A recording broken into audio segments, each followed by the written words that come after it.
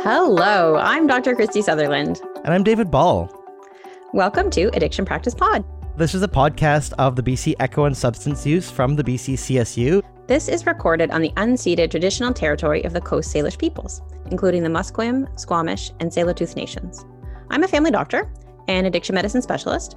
I'm also the physician education lead at the BC Centre on Substance Use, and I like to keep busy, so I'm also the medical director at the Portland Hotel Society in Vancouver's downtown east side. Busy with good things, though. I also am very busy. I'm a journalist in multiple platforms. I've spent more than a decade reporting on substance use, opioids, mental health, and the current overdose crisis. So this podcast is for healthcare providers, and we're focusing on issues in British Columbia around opioid use disorder. I love an interesting discussion, and in this podcast, we're going to hear from clinicians, policymakers, and people with lived experiences on approaches to substance use. So today we're talking about trauma. Now, not everyone who uses drugs has experienced trauma, and a lot of people who have experienced trauma don't use drugs. I think this is such a good topic to chat through as clinicians because it really influences how I set up my clinic and how I approach my care.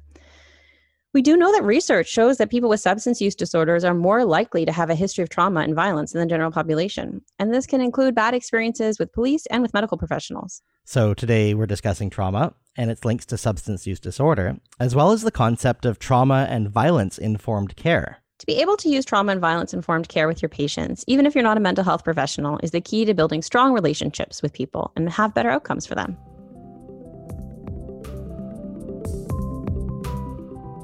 Today we're going to be speaking with Christina Chant, a clinical nurse specialist.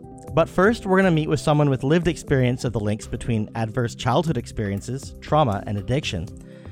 I talked to Guy Felicella. He's a peer clinical advisor with both the BC Centre on Substance Use and Vancouver Coastal Health, and he shared his story. Tell us a little bit about yourself, Guy. I grew up in a challenged home life, suffered immense verbal and physical abuse, and then found my way looking for ways to cope with that punishing pain inside. It was like a void that existed in my soul. And by the time I was 12 years old, I could no longer cope with the isolation and the despair that it was either I would end my life, and I found, at that time, what was needed, which was street substances. And that literally gave me the ability to cope and manage the pain that I was struggling with inside. What I didn't understand back then, that the suffering that I was enduring as a child would unfortunately be the suffering that I was going to endure as a drug user for many decades. So it added even more layers of trauma, it sounds like. Yeah, I'd always described it as, when I ventured into the downtown east side at the age of 13, what I'd noticed is that people were broken. And the reason why I could see that is because I was broken. And what I'd found out later on in life is that society's actually broken, and we had become the collateral damage of that brokenness. And so it was a community of brokenness searching for healing. And for me, I found that healing through other people's brokenness. And it really shaped my life for what it is today. It's about not impacting trauma on people that are struggling. And it's that compassion that actually wooed me into the person that I am today. Is there anything that you found in terms of your own recovery journey or getting treatment or help from the healthcare system that worked and didn't work when it came to understanding or empathizing with your experiences of trauma? I think what people often see with addiction is they see the substance. My wife describes it to me as this, that beyond the scars of addiction that riddled this man's body from his head to his toe, I saw past that, and I saw his heart. And I saw a human being that was struggling, but one that cared about people.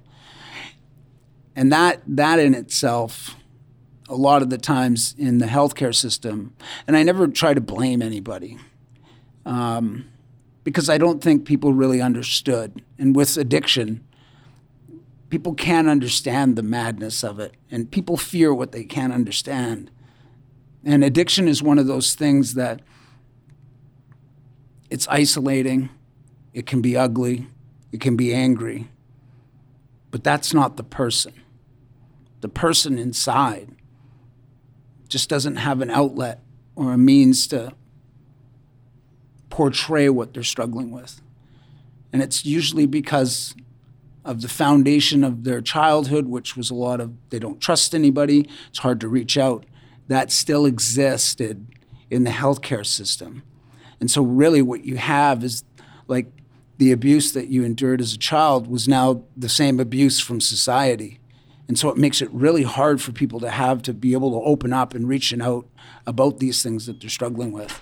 What you see in any healthcare system or any organization is if you look at the beauty of the people that work for the organization, there's some really good people with some big hearts that really cared. And I tell you, I contribute a lot of my success to the people that never gave up on me, constantly came up to me, constantly gave me another option, saying, Guy, can we help you with your leg? Can we take you to the hospital? We'll stay with you. We'll wait till you get admitted. We'll come back and visit you. And they did. Not only did they say that, but they did that. Understanding that they knew that I didn't trust many people. And in knowing that, they built that relationship over the years. And I credit them for the success that I have today in my life. It strikes me that there's some concrete lessons here for physicians and nurses about how to approach somebody in the throes of substance use when they come to you, whether it's wanting help with that or with other medical issues that may stem from it. Do you have any advice, any thoughts on how to approach that, how to see that beauty in that person and kind of, I know that you bridge the harm reduction and recovery kind of worlds in many ways through your own journey. What would you say to a physician who's hearing someone say, coming to them for help? Well, I think the thing that you really have to ask is, what does the individual that's coming to you want? Never mind your own expectation on things or how you see things in your life or how you see things moving forward. But just ask, like, how can I help you? What can I do for you? And if you can reduce one of the person's traumas out of their life, even if it's just one thing, take that off their mind, they'll be more inclined to reach out for other things. But however, in some relationships with the doctors and the patients, it's just a surface relationship. You have authority. I know this. I'm coming into your office. I'm going to tell you everything you want to hear. And there's that mistrust on both sides. Even when you're dispensing and you have to go and be daily witnessed, there's no room for anybody to move forward.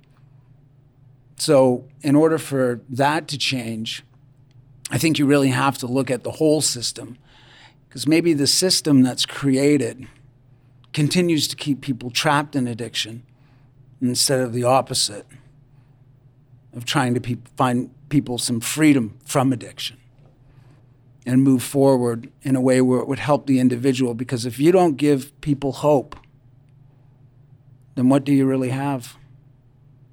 And of course, trauma is a very isolating experience. It's even one of the symptoms of PTSD. So maybe that one interaction in the healthcare system, it could be a thing that helps somebody feel less isolated. Yeah, it's true. You only get one chance at a first impression, right? Because then after that, if it's a bad impression, then you're just repairing constantly. And I've seen the healthcare system get a lot better, which is great. But we have a lot more work to do. I'm always grateful for somebody that used harm reduction services on me, but also gave me the opportunity to say, Guy, do you need a break? Nobody's talking to you about getting off drugs. We're just asking you, your leg's a little messed up. We don't want you to lose that. Tell me a little bit about who Guy Felicella is today. I mean, I'm just a person that understands the struggle. Even though I'm in recovery, I know how challenging it is for people to get out. Well, thank you so much for your time. It's such an honor. Oh, thanks. Glad to be a part of it.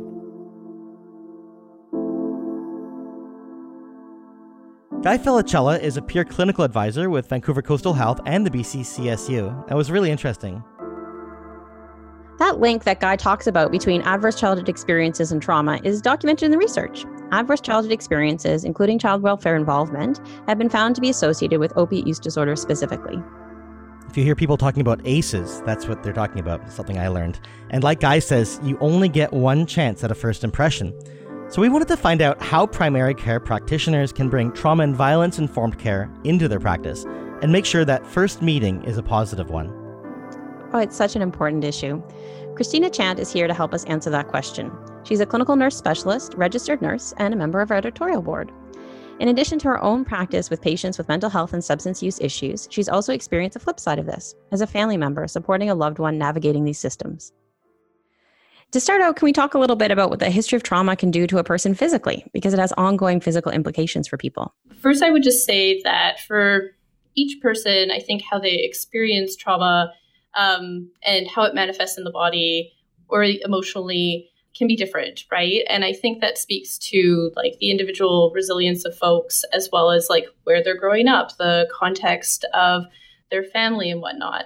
How we might see this might be like the somatic experience of trauma. So that might be in the person experiencing like irritability or coming in with their stomach not feeling so well or having trouble sleeping. The physical manifestation of this really is different for different people. Over time, if these trauma exposures are prolonged, so for example, a person who has experienced childhood abuse and didn't have the opportunity to find safety, so that nervous system activation is not able to settle, they may have learned to cope with it by kind of dissociating or creating distance, but it may show up in their inability to get a good night's sleep. I wanted to kind of dive a bit into what trauma and violence-informed care looked like for you, but first, what are some of the connections between post-traumatic stress disorder or complex PTSD and addiction? One of those pivotal studies is the Adverse Childhood Experiences study. Why that was so elucidating, I think, for many of us, is that you took this population of mostly middle-class white folks like who have insurance in the U.S., where you see these linkages of having an adverse childhood experience, which could be experiencing a divorce. It could be like seeing a parent experience abuse and seeing the linkages that there's a relationship between those childhood experiences and to smoking or having chronic health issues or having like a substance use issue. And this isn't just for people's child, but it's commonly for people who had these adverse childhood experiences. Say again, they're not able to self-soothe. So like when we're feeling that stress, there's that cortisol release, right? And if we're not able to learn how to self-soothe, or we learned in certain ways, and I wouldn't say that like this is like for everyone again, but many people will say, well, I'm using this. This is the only thing that will help me feel comfortable, or it helps me feel numb. It helps me so I don't have to hear these voices. We know that there's an important role of resilience factors and different coping skills and relationships and social connection that help people heal through these experiences. But we now kind of have a broader knowledge about what trauma can actually look like. And that can look like historical trauma, so looking at the impact of colonization, or it can be looking at different wars. And then there's also the impact of intergenerational traumas. And then I would also just put a note in there too about like what we know about experiences of things like systemic racism and racism as its own determinant of health. So when we look at like that larger picture and then think about that on the individual, well, people could be experiencing kind of repetitive harms on a daily basis. Being cognizant of that kind of routine exposure and what that can mean for your nervous system. You might feel activated, how that impacts your moods, your thoughts, your feelings, how you feel safe accessing different services or the world around you. Well, if that's your experience where you're having a lot of harms on a daily basis, or you're feeling exposed, you literally feel like your nervous system is on edge, you feel raw, it's going to be really hard to feel safe. Let's talk a bit about what trauma-informed medical care would look like. The first part really is just understanding a bit about like the prevalence of trauma, the why. Why is this important for medical practitioners in your work? And then when we talk about, again, like the Adverse Childhood Experiences study from the States, the prevalence of adverse childhood events was very high.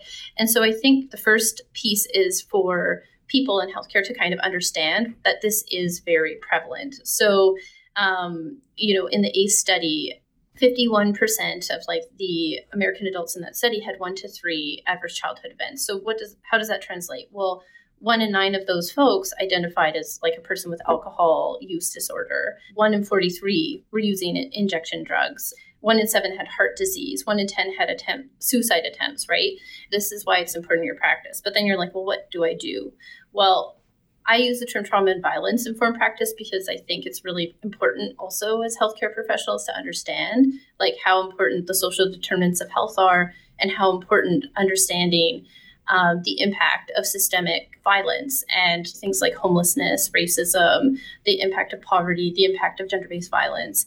And so when we're talking about this in practice, we have to talk about what's your culture like, what are your beliefs, and what's the environment of, say, your health clinic. If you have awareness of the prevalence of trauma and you don't need to know what someone's history is, like you can just come to a place from compassion, being like, okay, this client of mine who comes in, and when they come in, I'm like, oh God, not them again. They're challenging, right? Think about, okay, what's going on for this person? What's going on for me? What am I feeling? Am I feeling additional stress thinking about this person coming in? What are they triggering in me? When we talk about TIP, like trauma-informed practice, there are kind of some main principles of optimizing choice, building trustworthiness, developing a sense of safety in the relationship, working in partnership.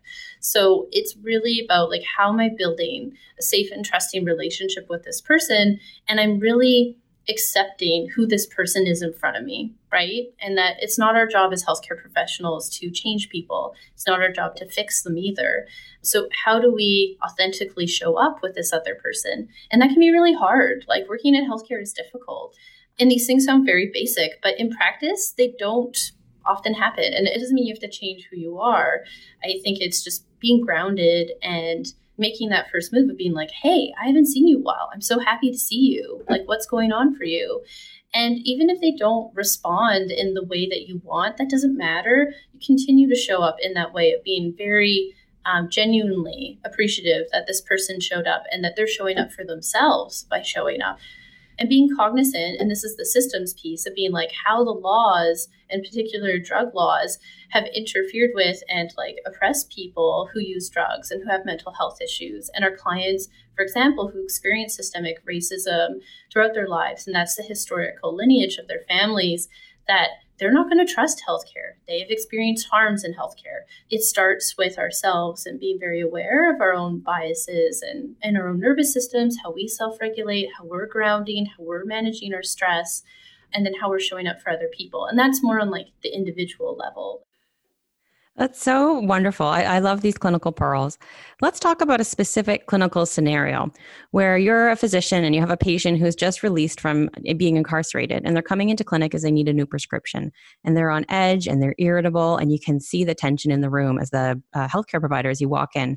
What would a trauma and violence informed care look like in this scenario? So the first thing that comes to mind thinking about the person coming into your clinic is, how's your clinic set up? So is it like a nice inviting place? Is it very clear where this person needs to come and check in? Is that person working at the front desk going to show up and be like, hey, great to see you, make eye contact, like ensure kind of that human connection? And how the waiting room feels. So if you have like a crowded waiting room and that if someone's coming in and say this person coming from jail is like in withdrawal, it can be very difficult to sit in a busy waiting room where there's a lot going on and a lot of noise. So is there an opportunity for this person to just have a quieter place so that they can feel grounded? Or do you have a system in place where you can prioritize folks who might be a bit more quick to leave and not make their appointment because of anxiety or withdrawal or discomfort? And so if this person's coming in for like an oat script, for example, I would just say, like, do you have like in your schedule, like flexibility in your same day bookings, right? For this person to be prioritized and seen.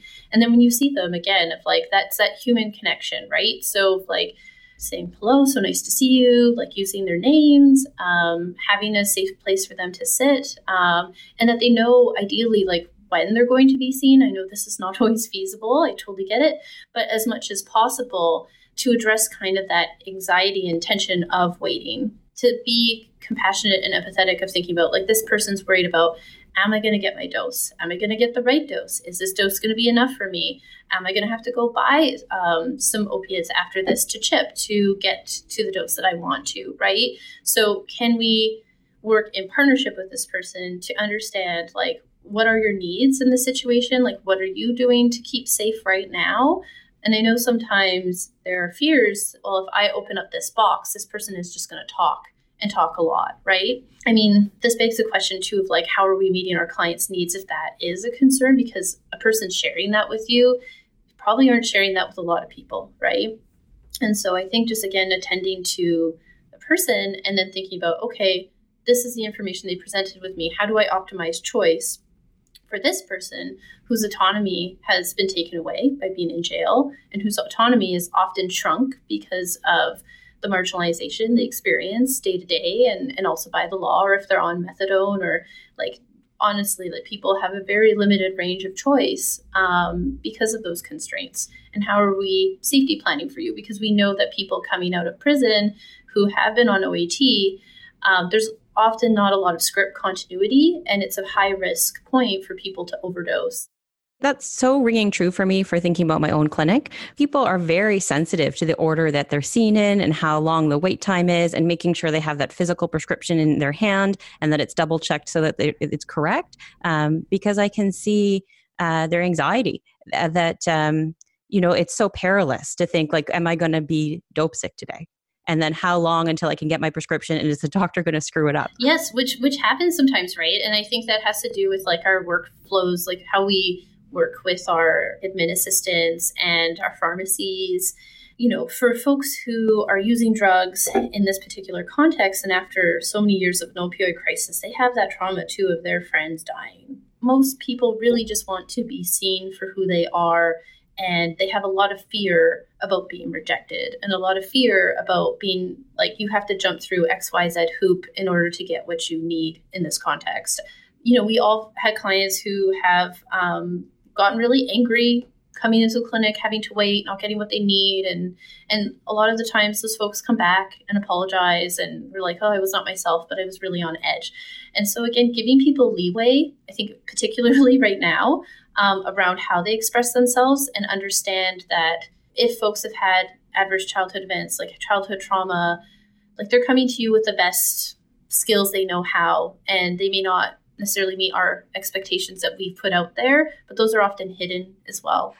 I can think about times that I've messed up the math on someone's methadone prescription. And it's such a small error, but the pharmacy has to fax me back or the patient has to bring their prescription back. And it's such an anxious moment where the patient can get really angry, but that I have to be understanding that the stakes are high for them. And even though for me, it's just a math error that I did writing a methadone prescription, for them, it could be life or death. As someone who's seen a loved one yourself try to navigate these systems, I wondered if you could share a bit about what primary care providers could do better. I've supported not only my sister now as she navigates through the healthcare system for mental health and substance use and whatnot, but I also had this experience with my dad when I was younger. It has been really critical that she's had a full team of support, right? And I think there are some gaps of knowledge about how to best support someone who has complex health issues. And I've also experienced as a family member often not being listened to or heard. And like to navigate that myself, I often speak like a healthcare provider when I'm talking to people because I can speak their language. But I know that if I didn't have those skills, she actually probably would not have survived as long as she has, to be frank. It's tricky because it's not just about the individual provider, right? Like I think part of it is we need better systems of care that provide actual safety nets for people. On the individual level, I think how we engage with clients, like how we talk to people or patients is so important. That sense of safety that they can be open with you about what's going on, because I should tell you, like my sister, she's had a fair bit of trauma in her life, and she is always waiting for somebody to say that she is pill seeking or that she's manipulative or that she is not doing what you told her to. So I think it's also really crucial that we don't, focus so much on like the individual as like, oh, this is their choice. They did this. They need to be punished, or they need to hit rock bottom for us to provide care. Or I told you so. Why can't you do better? Like those narratives are really about us feeling frustrated that we have not felt like we've made a change in this person's world, or we care about them and we feel really sad that this is what's happening. Know that your patients coming in have a lot of fears and their own narratives and shame that are coming in there. So just being truly compassionate and practicing acceptance around this person and really honoring genuine connection makes it a safer space for both of you to actually have this shared interaction, and I think have a really great visit. That's very powerful. Thank you so much for sharing from your expertise. Oh, thank you.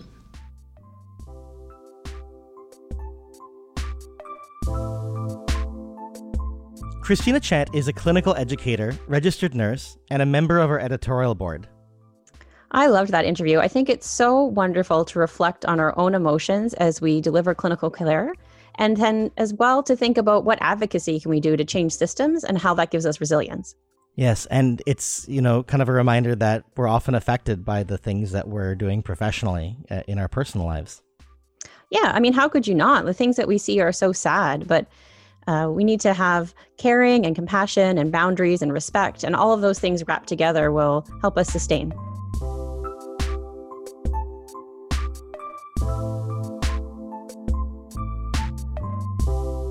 Self-reflection is an important part of clinical care. Ask yourself, what am I feeling today? How do I feel when I see a certain patient? This reflection time can help you incorporate trauma and violence-informed care into your work.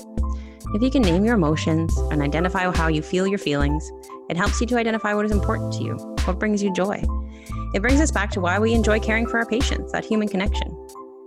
Negative feelings are normal feelings. They are just telling us something. Remember that you are not the sole person responsible for what is going on. We're in this together for the long haul, and we can show up in a productive way for our patients. And that also means finding compassion for ourselves and our colleagues.